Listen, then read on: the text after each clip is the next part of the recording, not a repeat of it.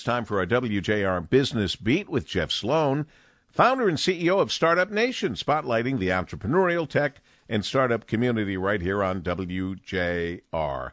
Good morning, Jeff. Good morning, Paul. One trend in business that has been going on for years and continues to accelerate is that the customer, while admittedly has always been king or queen, is now more than ever empowered.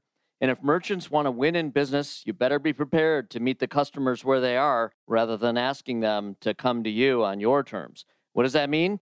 Well, it means that those in business today have to take an omni-channel approach that requires both in-person interactions as well as online. And if you're online, you better be available on various marketplace platforms, social media platforms, have a website of your own, be listed on Google, have customer service online, by phone and in person, and on it goes.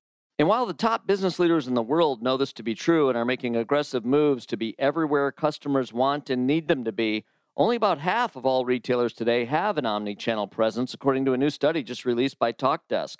Of the consumers polled for this report, 78% seek to engage with companies on their preferred channel, while 58% of consumers say their service expectations are higher than they were a year ago. For example, when a customer wants to reach customer service, they prefer to speak with a live agent via phone or in person, with 69% of those consumers wanting to be able to transition from one channel to another while engaging with a service representative.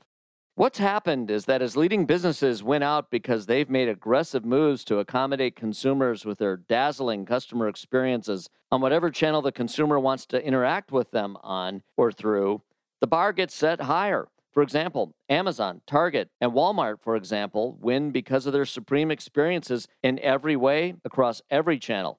And the rest of the field is either expected to follow suit and match that high-quality experience or get left in the dust.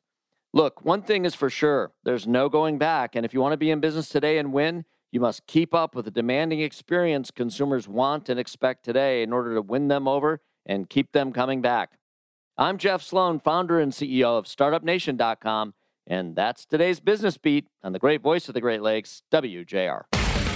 This segment brought to you by Dell Technologies.